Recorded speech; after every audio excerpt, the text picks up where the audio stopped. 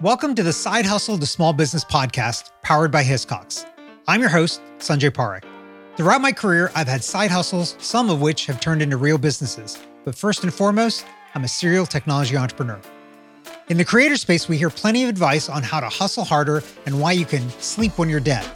On this show, we ask new questions in hopes of getting new answers. Questions like, how can small businesses work smarter? How do you achieve balance between work and family? How can we redefine success in our businesses so that we don't burn out after year 3?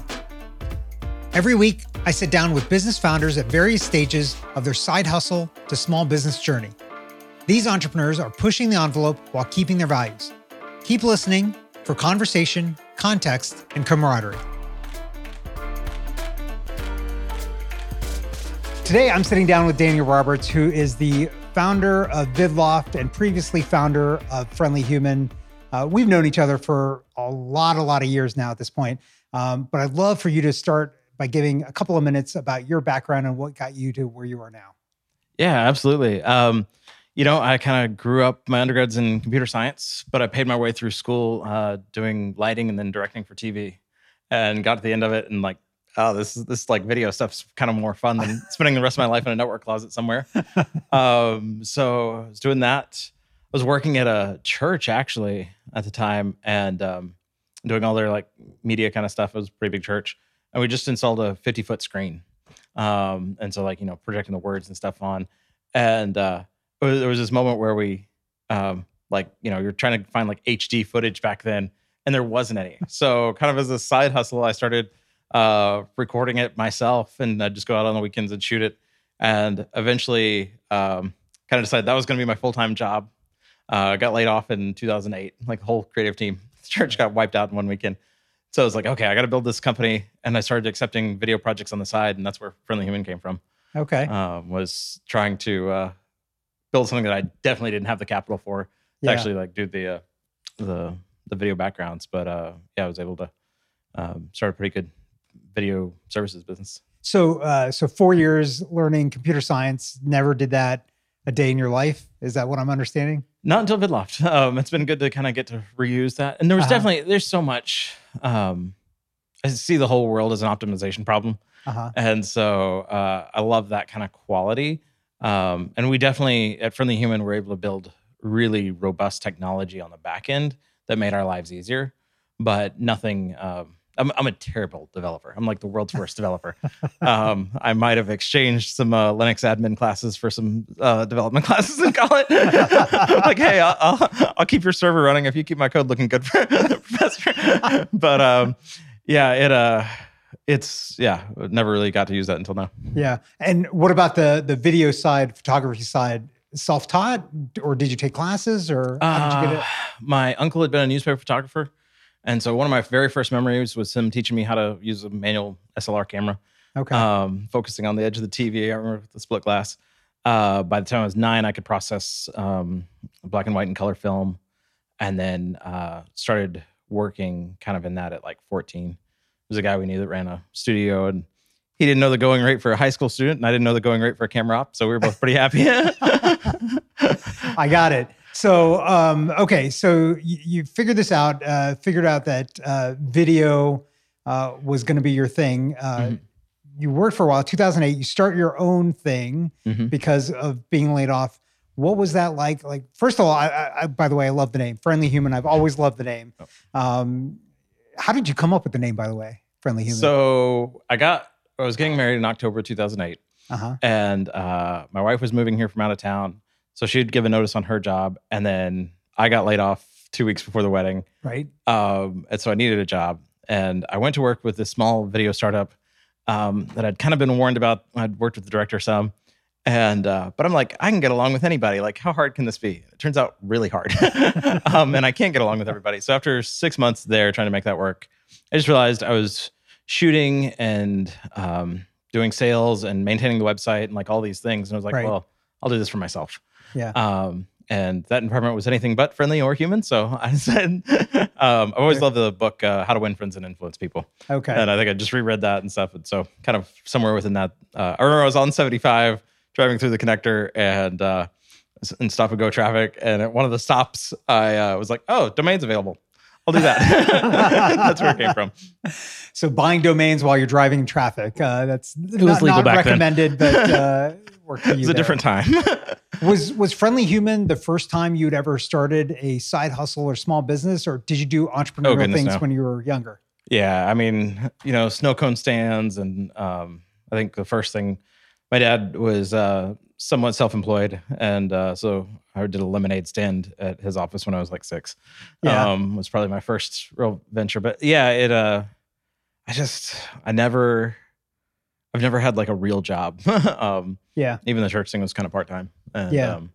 I think there's just so many ways to make money, especially now. Yeah. That you don't have to go that route if you don't want to. So when you were doing the church thing, were you doing, since it was part-time, were you side hustling as well at that time? I was in grad school at the time as well. Got it. I thought I was going to be a minister. And so I have about 80 hours of a MDiv degree. But kind of realized through that was more my parents' vision for me than my own. Wasn't my way to change the world. So yeah, it was hard to drop out of that. But glad I did. Yeah. Okay, let's focus in on Friendly Human. So you got started. It's just you in the beginning. What were your challenges? What made you nervous about doing this? So when we kind of lost our jobs and all that, after we got married, we ended up moving, and my parents had like an apartment in their basement. So moved back home. That was terrible. I was grateful for it, but not an ideal situation when you just get married. And I remember we had $3,700 in our bank account, and the Canon 5D Mark II had just come out, and it was $3,400. Yeah. And I was like, I think this camera is going to change the world. Right. And it has. I mean, the things we're recording this on today are, kind of the grandchildren of that camera. And my wife was like, go for it. And so spent almost everything we had, and a friend had given me a microphone, and I had lenses from still photography and stuff that I was able to use with it. And we just made a go for it. Made that first year, we made $18,000. Okay. I did not know what I was doing. I didn't have any contacts or anything. It was terrible. Next year we made 30, and then just kind of kept doubling from there. Okay. So that first year, the expenses were like $3,000 to $4,000 for the equipment. Oh yeah. But you made 18 that was just on the first, like those first few years, it was probably a third of it was going back into equipment and all that kind of stuff. Right. Yeah, we moved when we moved to the city, then things got a lot easier. Yeah. A year later. And so at what point did you start hiring people and start growing the team beyond just you being the sole person? Yeah. So in 2012, I was getting too much work that I couldn't edit at all and that kind of stuff. And I don't really enjoy editing as much. And so I hired an assistant then. And then really in January 2013, we moved in the Atlanta Tech Village the first week it opened. And kind of through, was a friend of a friend was starting it. And my friend came to me and was like, hey, you need to be in this place. And so we did that. And kind of, I think just being around that environment, one gave like, where you are in the market really matters. Like if you're selling hot dogs, the best place you can be is outside of a stadium when it lets out and everyone's hungry. Like if right. people are hungry for what you want. And so I think like being in the Tech Village, there was this demand to grow, but then also you just kind of get more influenced by, all these people are growing their business. They're not like solopreneur, one-off side hustle, freelance kind of things. And so I was like, I can actually like build this into a real business. Yeah. And so, we went, that first, we moved in January, hired our first extra person in February, March. And then Nick, who still works with me today, came on full-time in May. Yeah. So do you feel like that move into a new space, being around that energy, was really the thing that drove the business then at that point? Or would that have naturally happened if you'd been somewhere else? I think it accelerated it for sure. Okay. I wasn't exposed. I was always exposed to like that sort of, I always joke that I'm a first generation immigrant from South Georgia. Like my dad was born in the Great Depression on a tobacco farm in South Georgia. And so like, I was definitely like always given that like hustle and like education's important and working hard's important and that kind of stuff. But was never exposed to the how to actually start your own business and grow it and think about it and stuff. Yeah. And so how is it that you figured that out for yourself? Books. Books? Audible.com. Yeah. Audible.com. Okay. I'm off the chart dyslexic, super slow reader, Yeah. but being able to, I can listen to a book at 2 or 3 times speed. And so right after I quit grad school, my mom gave me a subscription to Audible for Christmas that year. Nice. And so I've got about 700 business books in there over the years. And I would just do back then I was doing one a week. It was kind of my, it was like going to the gym. And a lot of duds, but some that are actually valuable. And you can learn so much about whatever topic you need to. Yeah. So along that path of building up Friendly Human, and so you started in 2008. When did you exit from Friendly Human? At the end of 2021. 2021. So a 13-year run. Yeah. So COVID we were, around, like we were obviously working with a lot of like tech startups in the Tech Village days, but we soon kind of scaled into enterprise because, it's great. Like your average startup's like super fun to work with, but they may need a video once or twice a year. Home Depot needs like 5 a week. Right. And so we're traveling all over the place. We're about 15 people, doing about $1.5 million in revenue.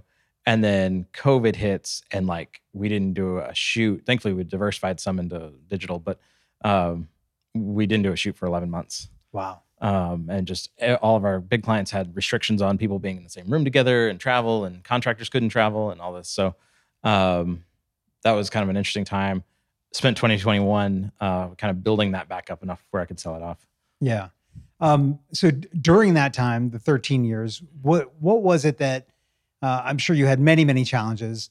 Can you remember like what was the top thing that made you nervous or concerned during those 13 years? I think cash flow and not understanding how to manage it back then led to several like very tense situations. Yeah. I remember one time I was, we had $200,000 in accounts receivable, and I'm sitting outside Pond City Market trying to figure out what to do because we've got $583 in the bank account and payroll's like 30 grand.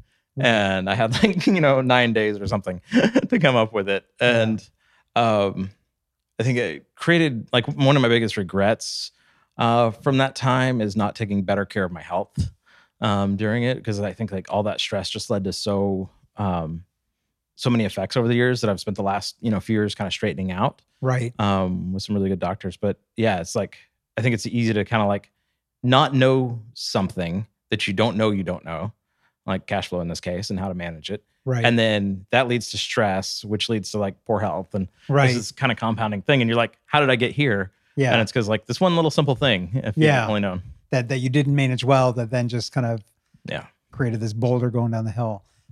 So the cash flow issue there, I think, we hear about that. We see that a lot of times.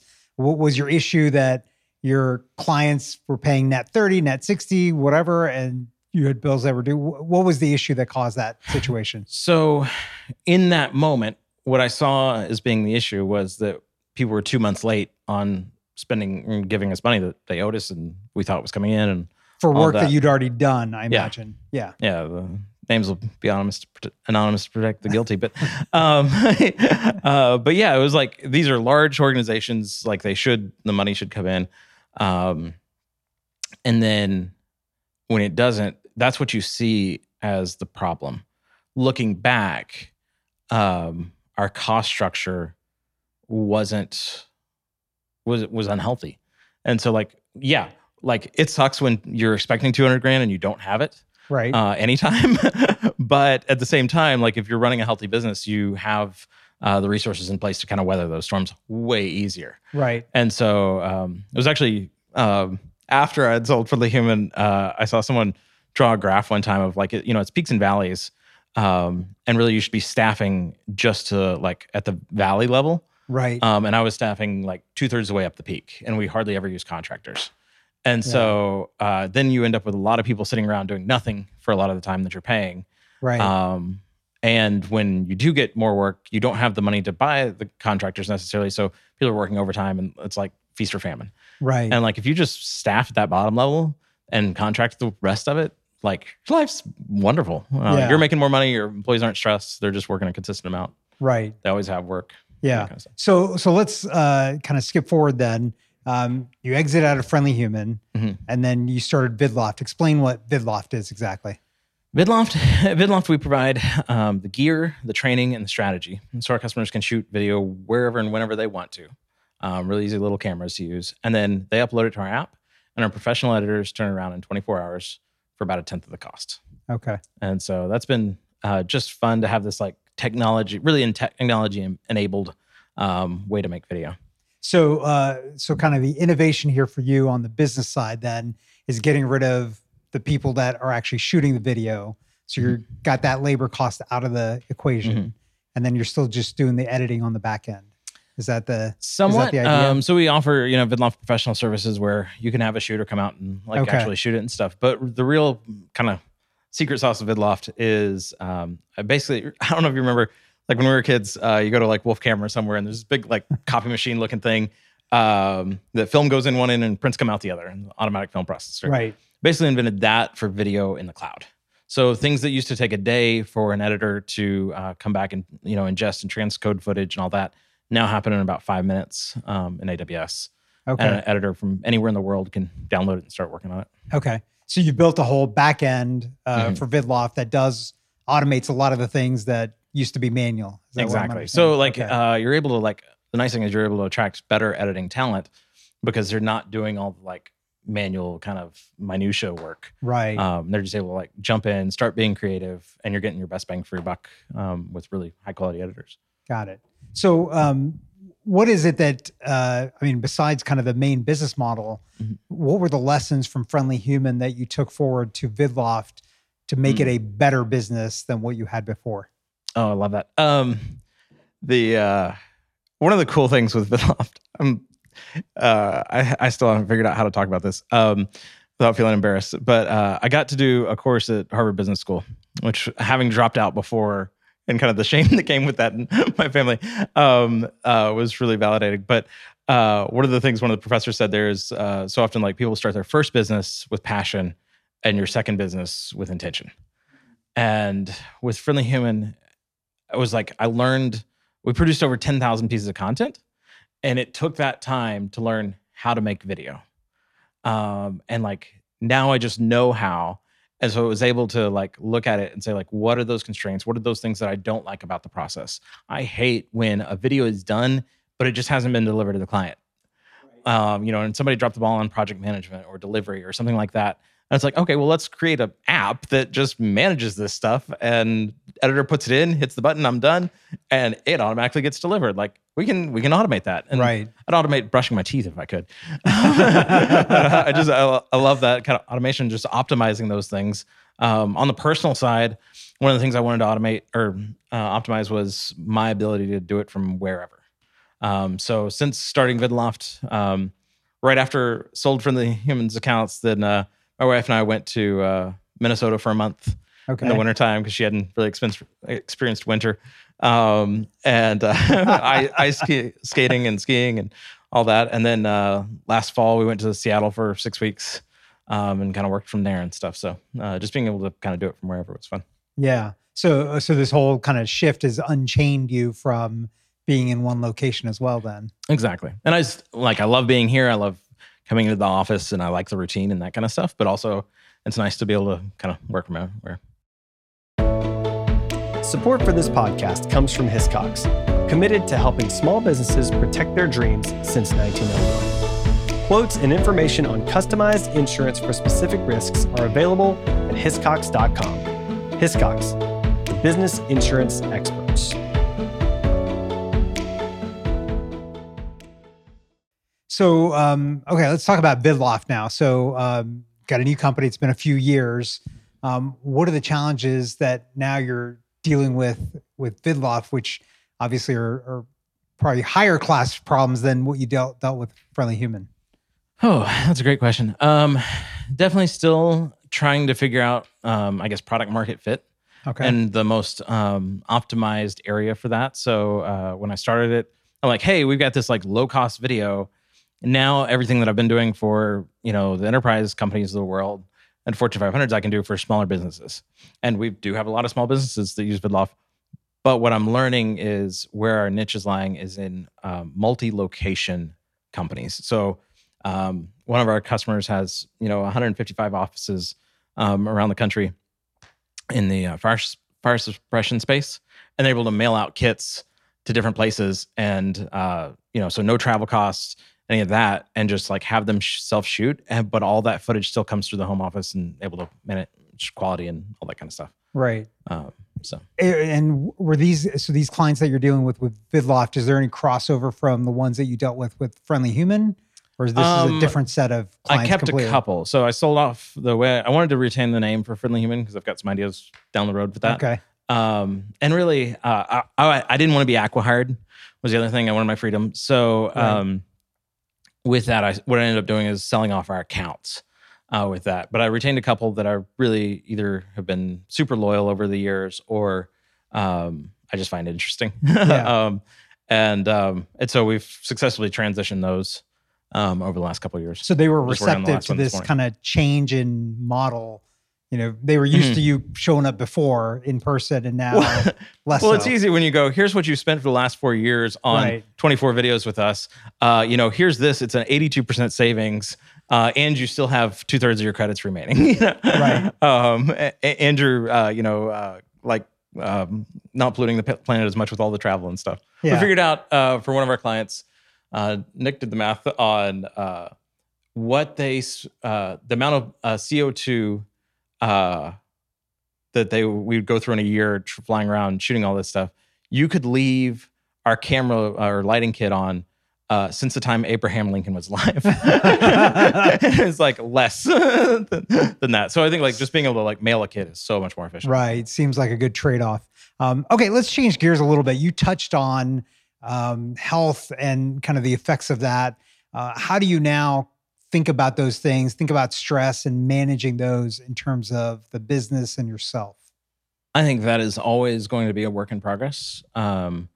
So the first thing that happened was found a functional medicine doctor that's kind of like more about the wellness side than the illness side, and I really knew their stuff. And it was like from the blood work, it was like she read my mail. It's like, I bet you get really tired by like 11 a.m. every day.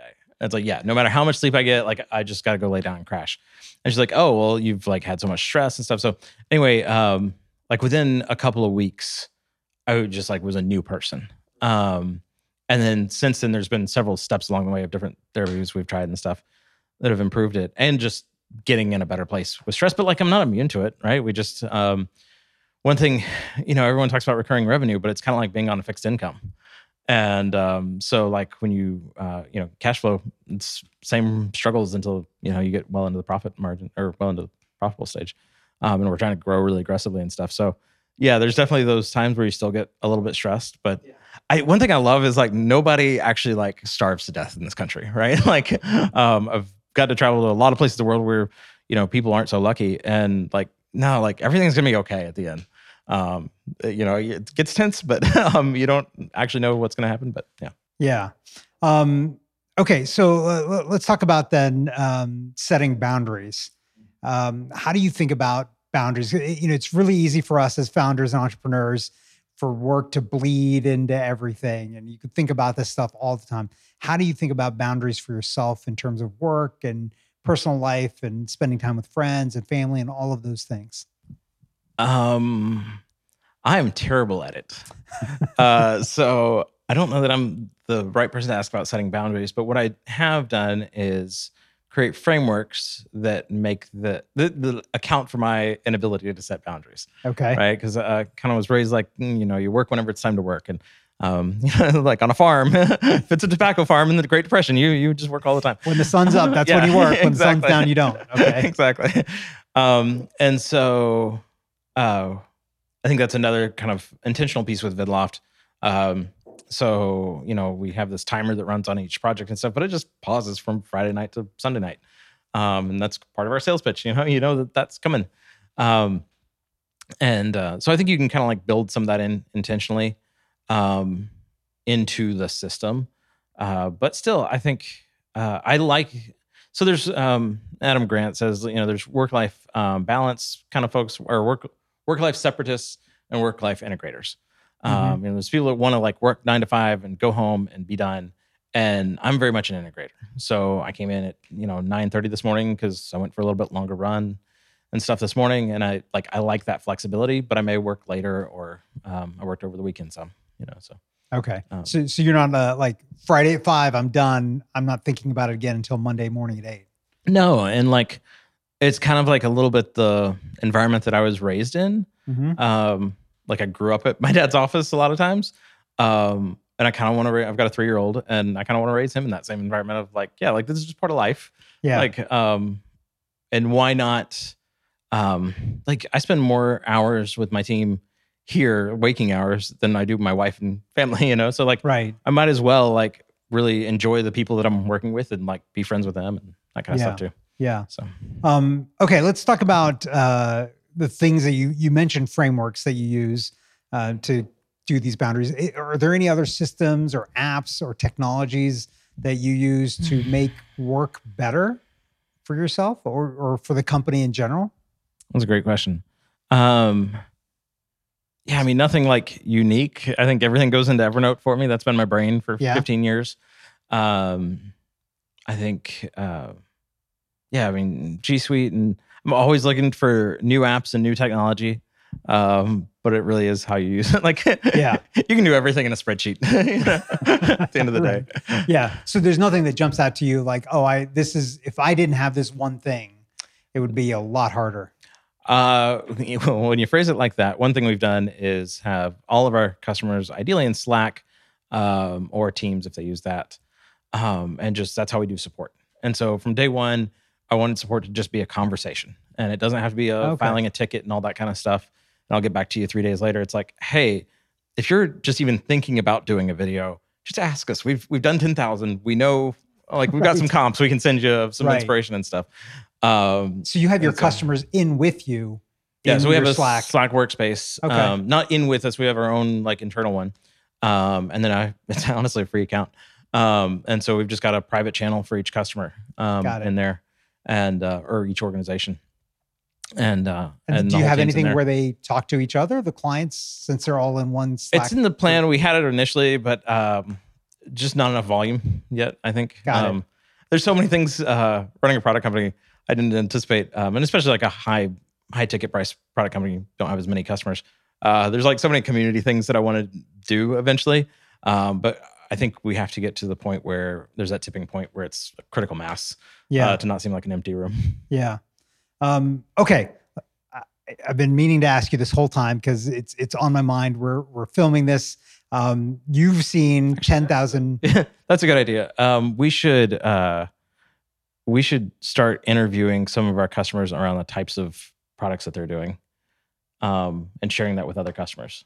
So it doesn't have to be like a conversation, but it could just be one way. Yeah. That's a great way to do it when you're smaller. Yeah. Okay. Thank you. That was helpful. There you go. Give you ideas during the conversation itself. Okay. So you've done over 10,000 videos. You've probably seen people that have done really bad videos.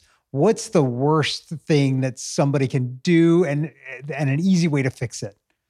Like easy advice to do better videos. Yeah. Bad audio and shaky footage are just like a no-go. Okay. So just make sure you have like an actual microphone and not just the on-camera thing. But I think at the same time, like TikTok has certainly taught us that like you can get plenty of views on your iPhone. And so if your content's good, we did a competition between me and a friend last year of doing YouTube shorts. And so I gave him some credits for free and was like, hey, you do shorts, I'll do shorts. We'll see who can get the most. And that was a real learning experience for me because I'm used to like big corporate kind of, highly produced things. But just doing like daily videos and like, how do you think about that? So I think things like having a great hook, making sure like just if you stop for a second and stop thinking about like, what do I want to say in this video? And think about what would I want to watch in this video? Right. Totally different way to look at it. Yeah. So you mentioned shaky video. Is there an easy fix for that?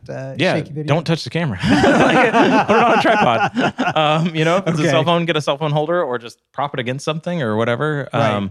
Or just if you're hand holding it, just hand hold it steady. Just think about that while you're doing it.